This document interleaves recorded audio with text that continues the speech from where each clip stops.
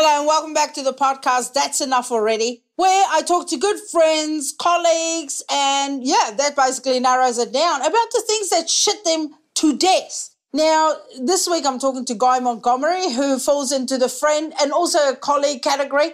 We used to just be colleagues, and then we did Taskmaster New Zealand Season 2 together, and it was an extremely bonding scenario. It was almost being like in a hostage situation where we were given tasks by the Taskmaster, and then his assistant, little bitch Paul, would facilitate, and we would do all these tasks. And it was very, very bonding experience. And I learned a lot about myself, and I learned a lot about other people during it. You can look it up on YouTube if you're outside of New Zealand. If you're within New Zealand, just go on to TVNZ On Demand and have a look. It was a lot of fun to do. I reckon it's one of the most fun shows I've ever done in my life. Anyway, Guy's on there. He's extremely funny. He's extremely smart. Go look him up on his socials, Guy Montgomery. He's on everything. And he's a bit of a hoot. He's also touring New Zealand in September, hopefully, if we can get rid of COVID. Just go check it out. Even if it gets postponed, it'll all be on his socials or on his website. You know how this goes. Enjoy the potty. Shh, that's quite enough. Just stop. Just shut your mouth. I don't give a stuff. Zip it, shush, please. Yes, I can hear. Calm down, mate. But I don't care. That's enough already. Shut up. Oh, shush. With Taskmaster, let me just quickly ask you, was there at any point when you were doing anything where you thought you're going to look like a dick or you're going to get cancelled? Well, I appreciate you asking whether or not I was afraid to get cancelled. As you know, I'm in a particularly vulnerable group subset of society for cancellations. You're still not gay, are you? No, not gay. Well, just, out here, straight as an arrow. Very boring. But there was one challenge where I thought I had a really good idea and I had a lot of confidence in it. And then by the time it came around to performing the challenge, I was sort of like, oh, this is maybe a bit base. But with hindsight, I think it was funny. Basically, the challenge was, it didn't make it to air, do the stupidest thing. Oh, I'm glad you're wrong. You're making this up. Let's go. And it was, well, it was like, I don't know that there was any time pressure, but, you read it, and I can't remember what it was. I think it was the last one of the day, and I was like completely out of gas, which I didn't anticipate, but of course it happens. Like the edit's pretty generous, but there are some tasks where you're just completely gassed. Can I just quickly paint a picture for people who, or of course there'd only be a very specific group of people who would know what it's like.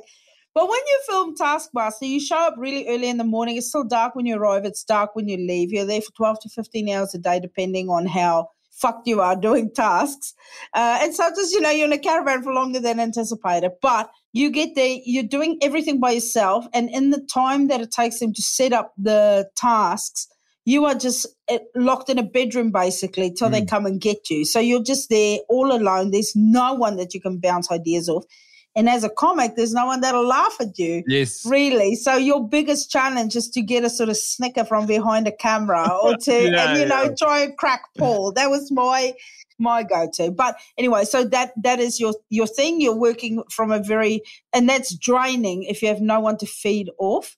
And so that's why you would be tired. Please. Well, yeah. And all of the production crew, they're all having their own days. And so, if you're measuring how you're doing against their response, that's not necessarily how it's, it's just, you do get tired.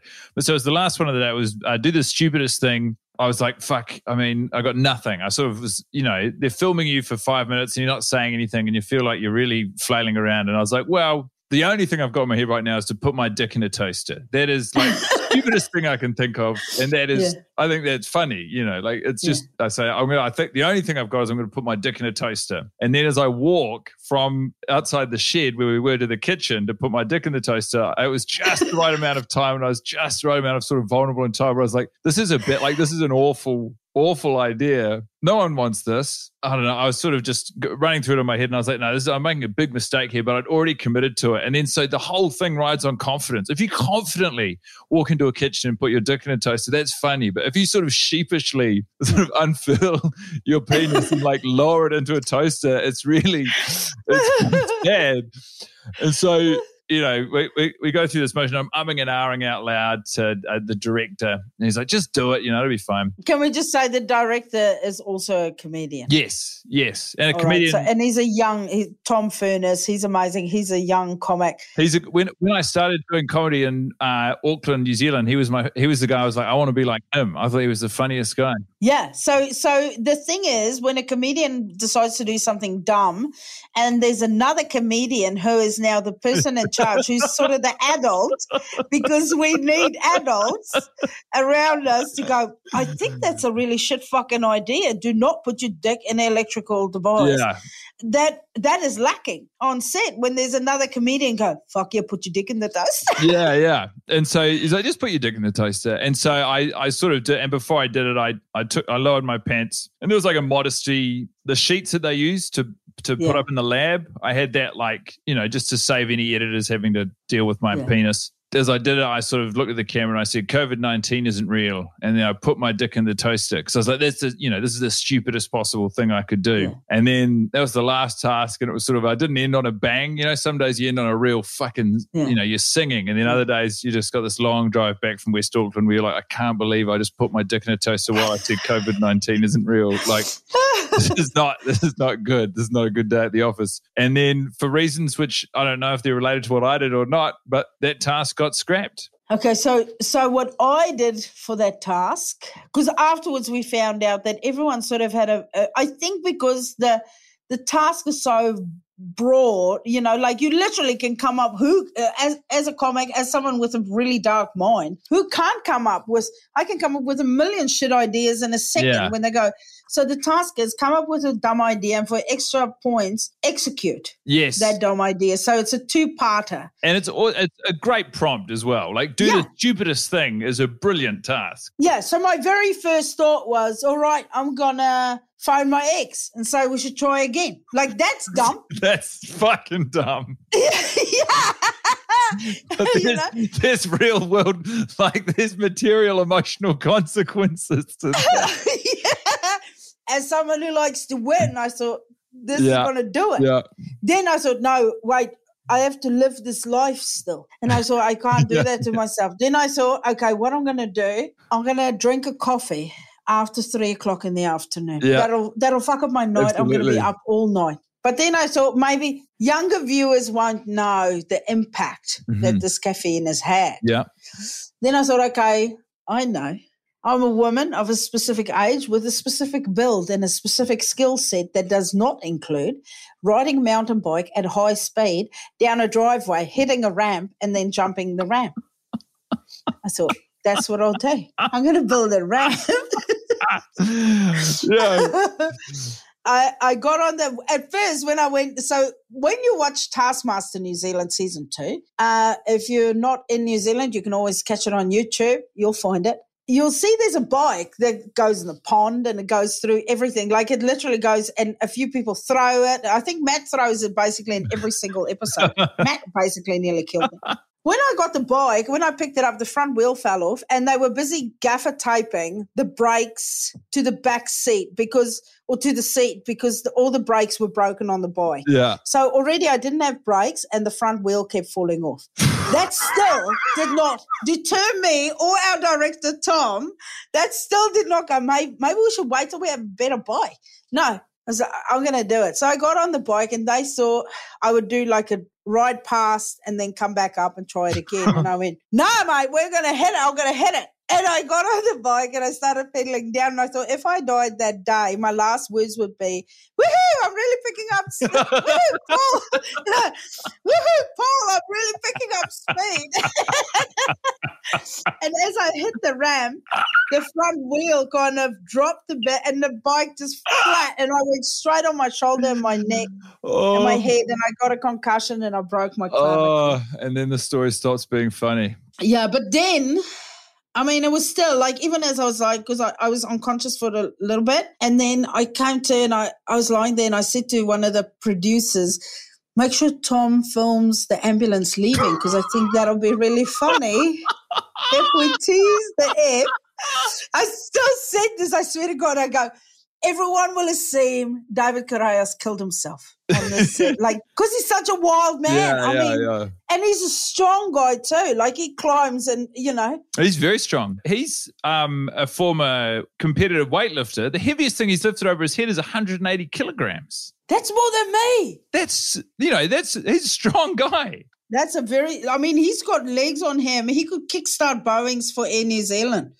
You know, like if they want to go get all those planes of theirs out of the desert, he can kickstart the shit out of those planes. But yeah, he's a very strong guy. But I do have a question about the dick in the toaster. Yeah.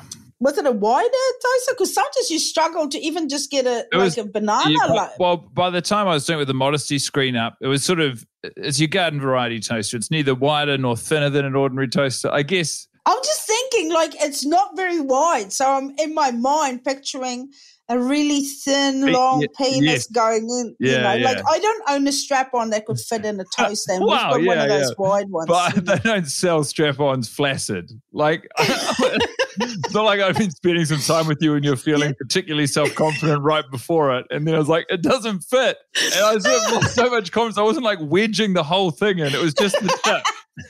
Okay, mate. Okay. I'm just asking for listeners at home going, did he have crumbs on the tip of his dick or not? No, no crumbs. People are interested. Well, no crumbs, and, you know, that would have been an interesting detail. But alas. Oh, crummy dick. Okay, let me ask you something, because you do a podcast with Tim Batt, your husband, your comedy husband. You guys met years ago, 2013, or even before that? No, I think that's right. Have you done your research? Mate, have I ever? We did. We met. I used to host a late night talk show, like on TVNZ. TVNZ launched a youth network briefly. It's actually also where Rose Matafeo got her start in broadcasting. And I hosted it with another guy called Tim Lambourne, and then we'd get comedians to come in and bring different segments. And Tim Batt came in with something called the Lou Review, where he'd come in and just like, he'd use his segment to review public toilets. And that was all he did. And he came in like he was in a suit. He was really well prepared. He really put a lot into it. And right before we went live. Typical Tim Batt. Yeah, and I didn't really know him. Like, you know, this was us meeting essentially on set. And right before we went live, I said to him, just so you know, it's not me. It's like the character of me as the host, but I'm going to be really rude to you and really dismissive of this idea. Because I could see how much work he'd put into it. So it felt sort of like it would be good for the comedy. And we did it. And it was just like, the chemistry immediately, we were sort of really zinging off each other. And so 6 months later, the whole funding for that channel got cut. And then Tim was he was actually producing Matt Heath's radio show at the time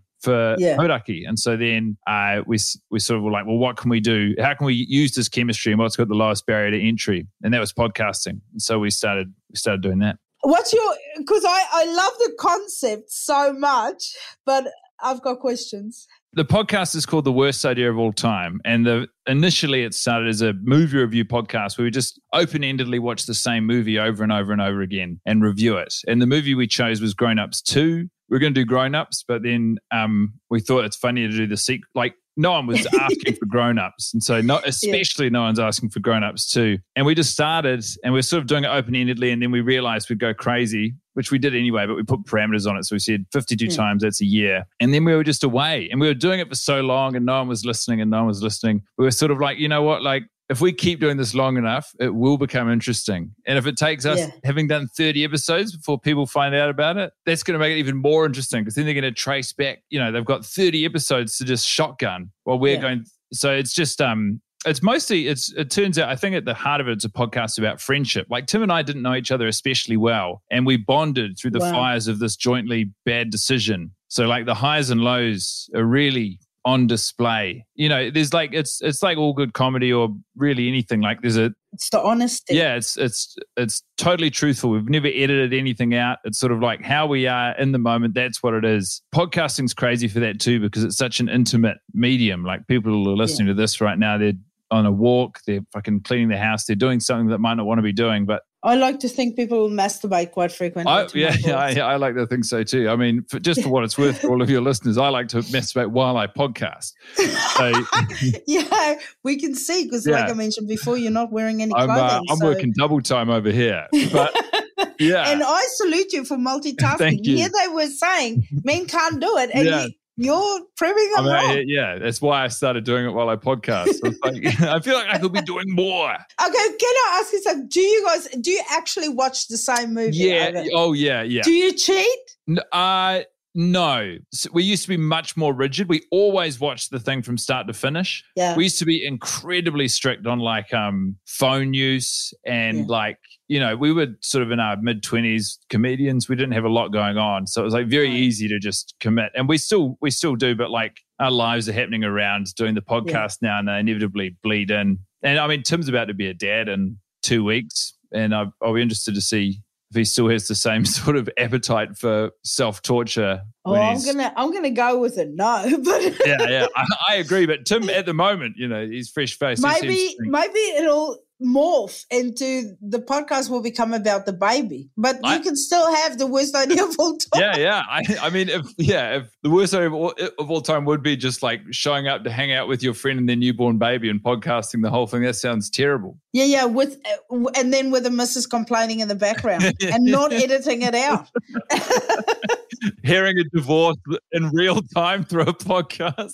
I edit the tits out of this thing, but mainly because I talk to people that I want to talk to. So sometimes I'll just bring stuff up and I'll share something really personal. Like I want to tell you something, you know, especially like if now that we can't travel, so many, because you're the same, you tour for comedy, you did a big stint. I'll ask you about Canada in a minute, but you know, we tour, we do shit, and then you sort of become family with other comics from the UK and America and stuff, and then you miss them. I miss them so much. Like my golf buddy Des, he's in New York at the moment, or he's in Ireland, and I can't get to him. He can't get to me. And it's so frustrating. So when I did the podcast with him, half of it was just us catching up. And I have to go, we'll cut this bit. We'll cut this bit. Yeah. But it's also, it lends a really lovely flavor to the whole conversation in podcast, because it's like you're not delineating between podcasting and hanging out with a friend. You're just doing it. And then the stuff that you're like, this is an interesting, or, you know, people don't need to hear this. You trim that. But like the energy of the conversation holds true throughout it. I definitely hear what you're saying as well about like, the kinship and the friendships, and like, especially when you're doing those festivals, if you do Melbourne or if you do Edinburgh, where you're spending a whole month and there's like a summer camp feel where it's just all these people, and, you know, you're in these small, or they're big cities, but, you know, you're all condensed into the same sort of part of it. And it's just like, it's such a unique flavor of friendship as well, because they're people you're dipping in and out of each other's lives at really interesting moments. And so there's a real honesty and frankness to them, and like an immediacy of intimacy in those friendships, because you don't have time to dilly-dally. Yeah, you don't have time for a slow burn. And if you find like, if someone's funny, then you're like, fuck, they're really funny. I'd love to talk to them. And then you talk to them, and then it's like, great, we're friends. Because comedy is like in real life, it forms so much friendship. But in comedy, it's that on steroids. You're like, if someone's funny, of course you want to spend more time with them. 100%. Yeah, and it is. It's just an instant. It's like love at first sight. The minute you meet them, you're like, this is us now, you know, forever and ever. And what's the other thing? We've got comedy, and what else have we got? Yeah, you find one other thing, and then there's a few other comedians with that same other thing, and then you splinter off. So you would say, out of everything that you do, stand-up is your number one thing? I love it so much. It's just my favorite thing. It's just like... Everything else I do is to drive people to my stand-up. I was actually listening to I listened to the best of season 1 today, and Ronnie Cheng was saying a similar thing, where he was like, everything's in service of getting to do it. And it becomes, I mean, Ronnie's on another level, but you're also on another level for me, where it's like, it becomes harder if you become more successful and people are giving you these other opportunities. You have to really love stand-up, is what he was saying essentially, to continue making sure that's the thing. Yeah, I mean, and that's what I say to people, like, to me, it's about my brand is that. I want that to be it. And it's to be brave enough when you just start, when you don't have the money, to walk away from money. You have to walk away from money so that one day stand-up will give you the money, but it'll take a lot longer to get there. Yeah. You know, like ads is now. If I did ads, I would have that money. I would have that house. I would have that. But then, like, if you play the long game and you go, I'm just going to knuckle down and focus on the stand-up. I'm just going to do the one thing that I love, and eventually that'll get there. But if you're motivated by money, then it won't. Yeah, I feel like I landed in a middle ground where it's like I would do, you know, I'd look at ads as like, I can earn this amount of money in this amount of time, and then portion that out across how much I want to gig. Like I remember I did a job for a fast food company after I won the Billy T, because I wanted to go to Edinburgh to watch the festival. And I knew if I did the job, which I didn't really want to do, I'd get to go over and watch comedy for a month. And I was like, I'll do it. Did you go just to watch, or did you go to do? I went to watch. I went and I sort of tried to get on a few. I didn't have a show. I wasn't doing half an hour or anything, but I was like, I still am, but it's time slowed down because of COVID, and so it's harder to feel the same sort of fervent reverence. And I've got like a family now, but I was a pure obsessive. Like I just. I went to that Edinburgh and I was like, I wanted to see 100 shows in the festival. And I saw 99 and I had a ticket on the last night to go and see a show. And I was like, do you know what? I'm not going to go, because I was like, I've sort of got what I wanted. And I wouldn't be over. How can you call yourself a cricket fan and go, I'm not going to do it? I know. It's crazy, but I just like, there was something in me. You wanted to keep the door open. Yeah, I was just like, you know what, I'm not going to. And then I went back the next year with Rose and we did a split bill there. Was that the year you had the poster where you're pissing in the pool? No. That was 2019. The year with Rose, it was a photo of her and I shaking hands, and it was just a split bill called Rose Matafeo and Guy Montgomery are friends. Oh, nice. I can't, because I don't think I was there with you then. I was definitely there with Laura when she was there.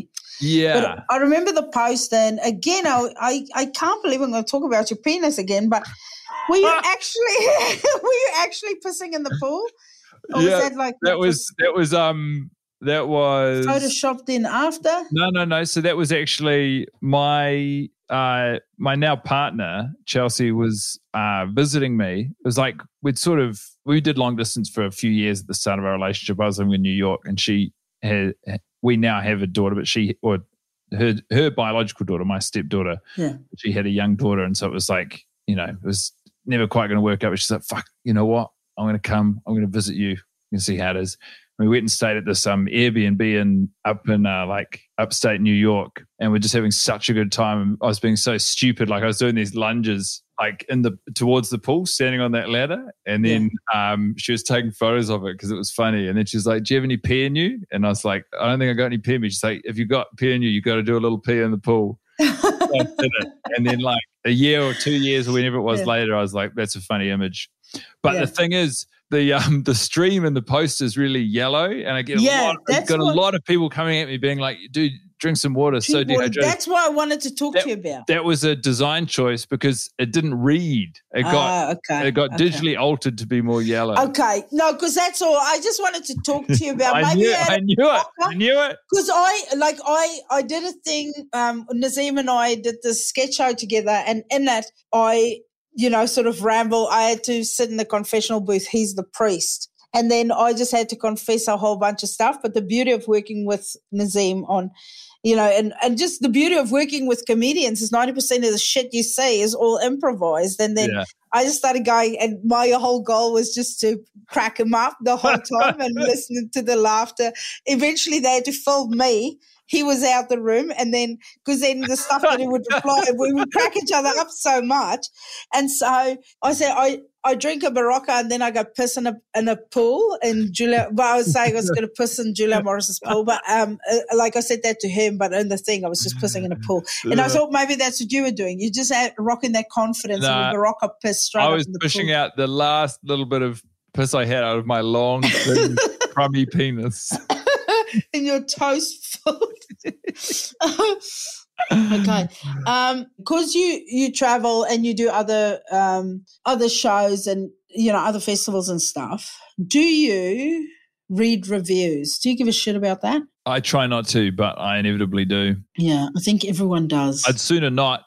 And the thing is, if I'm feeling confident in the show or myself, I can do it, and I can take on criticism that might, like the stuff that usually hits you the most when you're reading a review is when they call out a bit that you're like, that's not quite strong enough, and they say it sags a bit here, and you're like, fuck, you're right. And you got to go and do the work. But I don't know if you find this, but my mental health across a festival could, oscillate. There could be a few days where I get down on confidence, even though if the show's probably going fine, like no one else can read it. It's so minute and so self-obsessed. But if I read a review and that's it, if I read a review and that, it could really send me. I wish just doing it and my own gauge on how it's going was enough. Like I wish I didn't have social media. Like even that is, I think checking my notifications on social media is the same as reading a review. It's like, I don't give a fuck. Like, I posted this because I thought it was funny. I don't care how many of you agree. See, I love it. Like, I hate it. I love it because I love to interact with people, and I want to engage with them.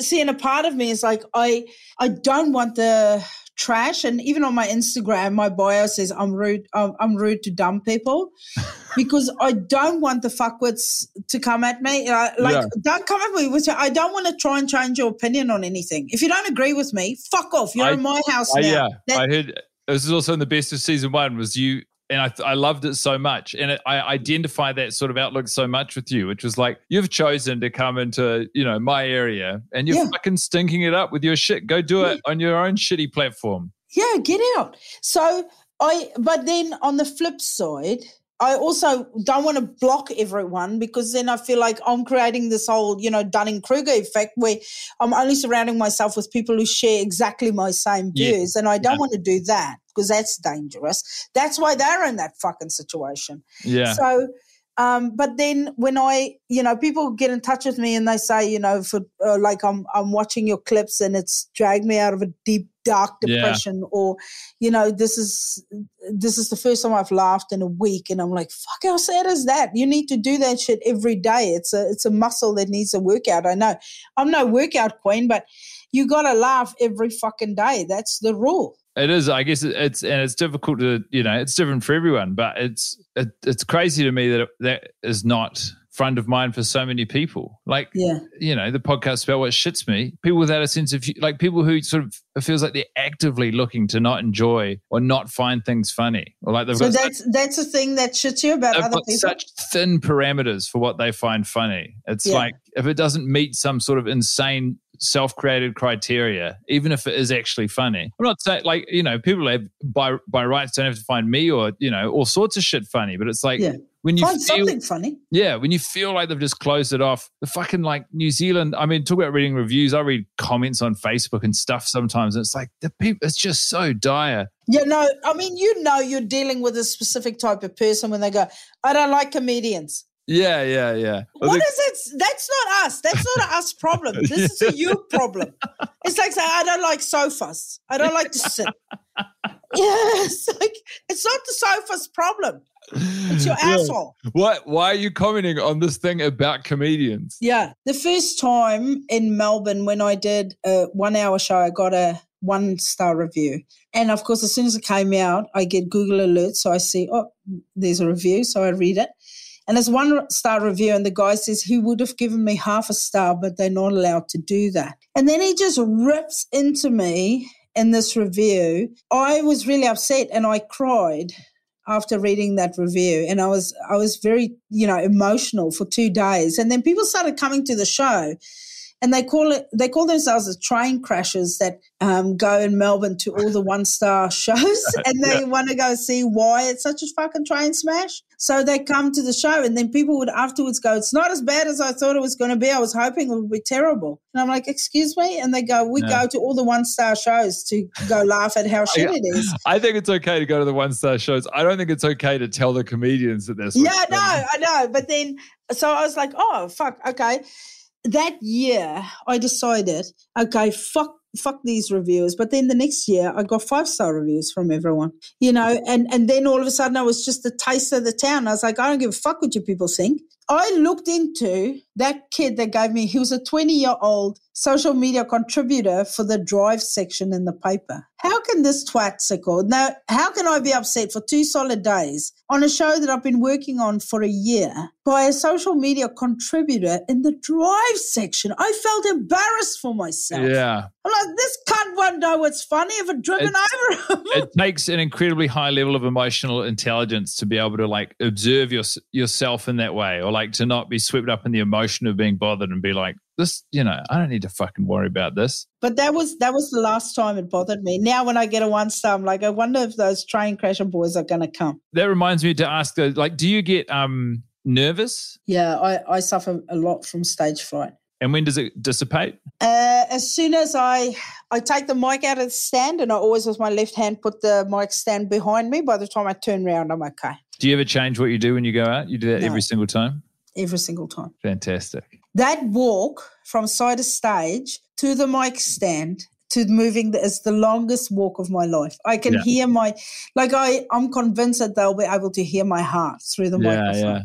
I get so scared. And honestly, I think it's because I've got a backup. I can always go back to my old job. I probably couldn't. They've probably moved on with programs so hard out. But it's just so much. Like when I sort of try and talk myself out, I'm like, why the fuck am I doing this? I don't need this job. I mean, obviously I won't get paid as much in advertising as I do now, but but you've earned the right. You've worked hard to get here. Yeah. So, but now I'm like, the payoff is still, because once I'm there, you know what it's like when you get those laughs and you're like, holy shit, these people have showed up just for me. I mean, yeah. See, the satisfying thing about your, like, you know, I so want to just, I've done a few, like I've done a few shows, solo shows in like 450 seaters, but like when you're playing those, you know, you do galas and stuff where you do sets in front of big crowds and it feels fucking insane. And you're like, I would love, all you think when you come, I would love to keep talking to these guys. Yes. Like, you know.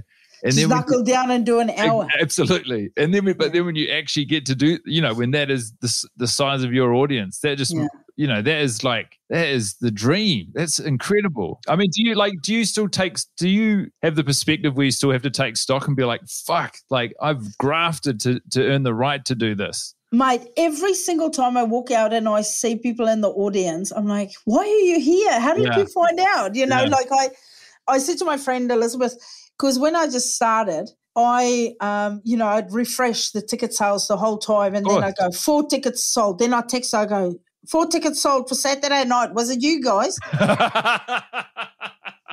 And then I would know exactly who it was. Like, we would work it out. So all my friends, I go, okay, I would fly my work. I'd get all my colleagues to come on Thursday. Then I say to you get all your colleagues to come on Friday.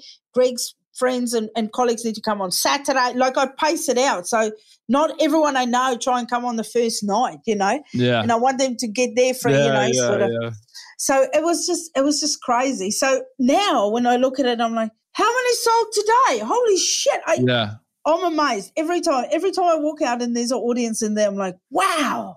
I look at your business model as a comedian is the one I would most like to emulate. And I look to you as a huge source of inspiration in that respect, because I'm not friends with a lot of comics, especially in New Zealand. I don't see a lot of comics who are like that committed to stand up and have made it the bulk of what they spend their time on and how they earn their money. That's the that's the goal. Honestly, because everything, I had a meeting tonight with someone in South Africa and they were like, we should do something, film or whatever. I'm like, my aim is stand up. And, you know, I know like my dream would be to go to South Africa and do a stadium show in South Africa.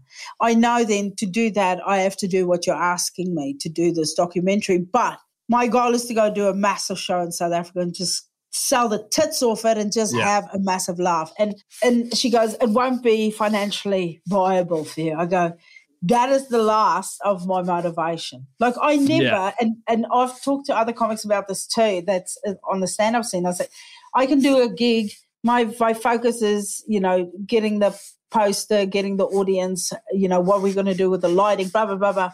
And then when I finish the gig, I always go out, thank the audience for coming, and then have some selfies and then go. So easy, the bit after the show could take another 2.5 hours. Then I go back, pack up the theatre and go home. By the time I get back to the hotel or house or whatever, I'm like, oh, fuck, that was amazing. And then I'll get a message going, don't forget to invoice, or don't forget. I'm like, oh, yeah, and I'm getting paid for this shit. Yeah. That's like the last thing that motivates me. It's a brilliant way to be. Yeah, I'm a real gift, mate. Yeah. So the thing that shits you is people who can't laugh at anything, nothing tickles them. Or do you have a proper thing that shits you about other people? About other people. The thing that, like, I've worked pretty hard to be pretty mellow, and I feel like I can accept nearly anything, just as like someone's at a point in their life where this is how they have to behave. Not that they have to, but like the fastest way to really like make me viscerally angry is the sound of a loud motorbike. If I hear a loud motorbike, I just like there's something in me that just snaps, and I just become like it's this jolt of negative anger and energy strikes through me. And I've never been on a motorbike, and I'm sure if I had, that opinion would be liable to change. But as it stands, I'm just like, just shut the fuck. There is no need for it. Yeah. You've got that dad vibe. Yeah. I feel like I feel like a dad when when that happens, and it's just like it's never mellowed. It's never become anything less than just the top shelf of my rage. You know what? I want to invite you. Usually in October, I doubt that's going to happen this year. I do the pink ribbon ride. Yeah. And on the motorbike in the front for breast cancer. Yeah, breast cancer. So I think you should come be my pillion passenger. And I would love to. Because what they do, there's heaps of bikes, like hundreds of bikes. And there's gang guys ride the cops on bikes. And then you usually have a couple of gang guys ride sort of just next to me to keep the other guys from trying to overtake. Because there's always one or two guys in the pink ribbon ride who think they're there for a race. It's dude, it's the police and then it's me. Like we're just chilling. Yeah. We're going slow so people can see. We're raising awareness here. We're not fucking racing as fast as we can to the other side of town. And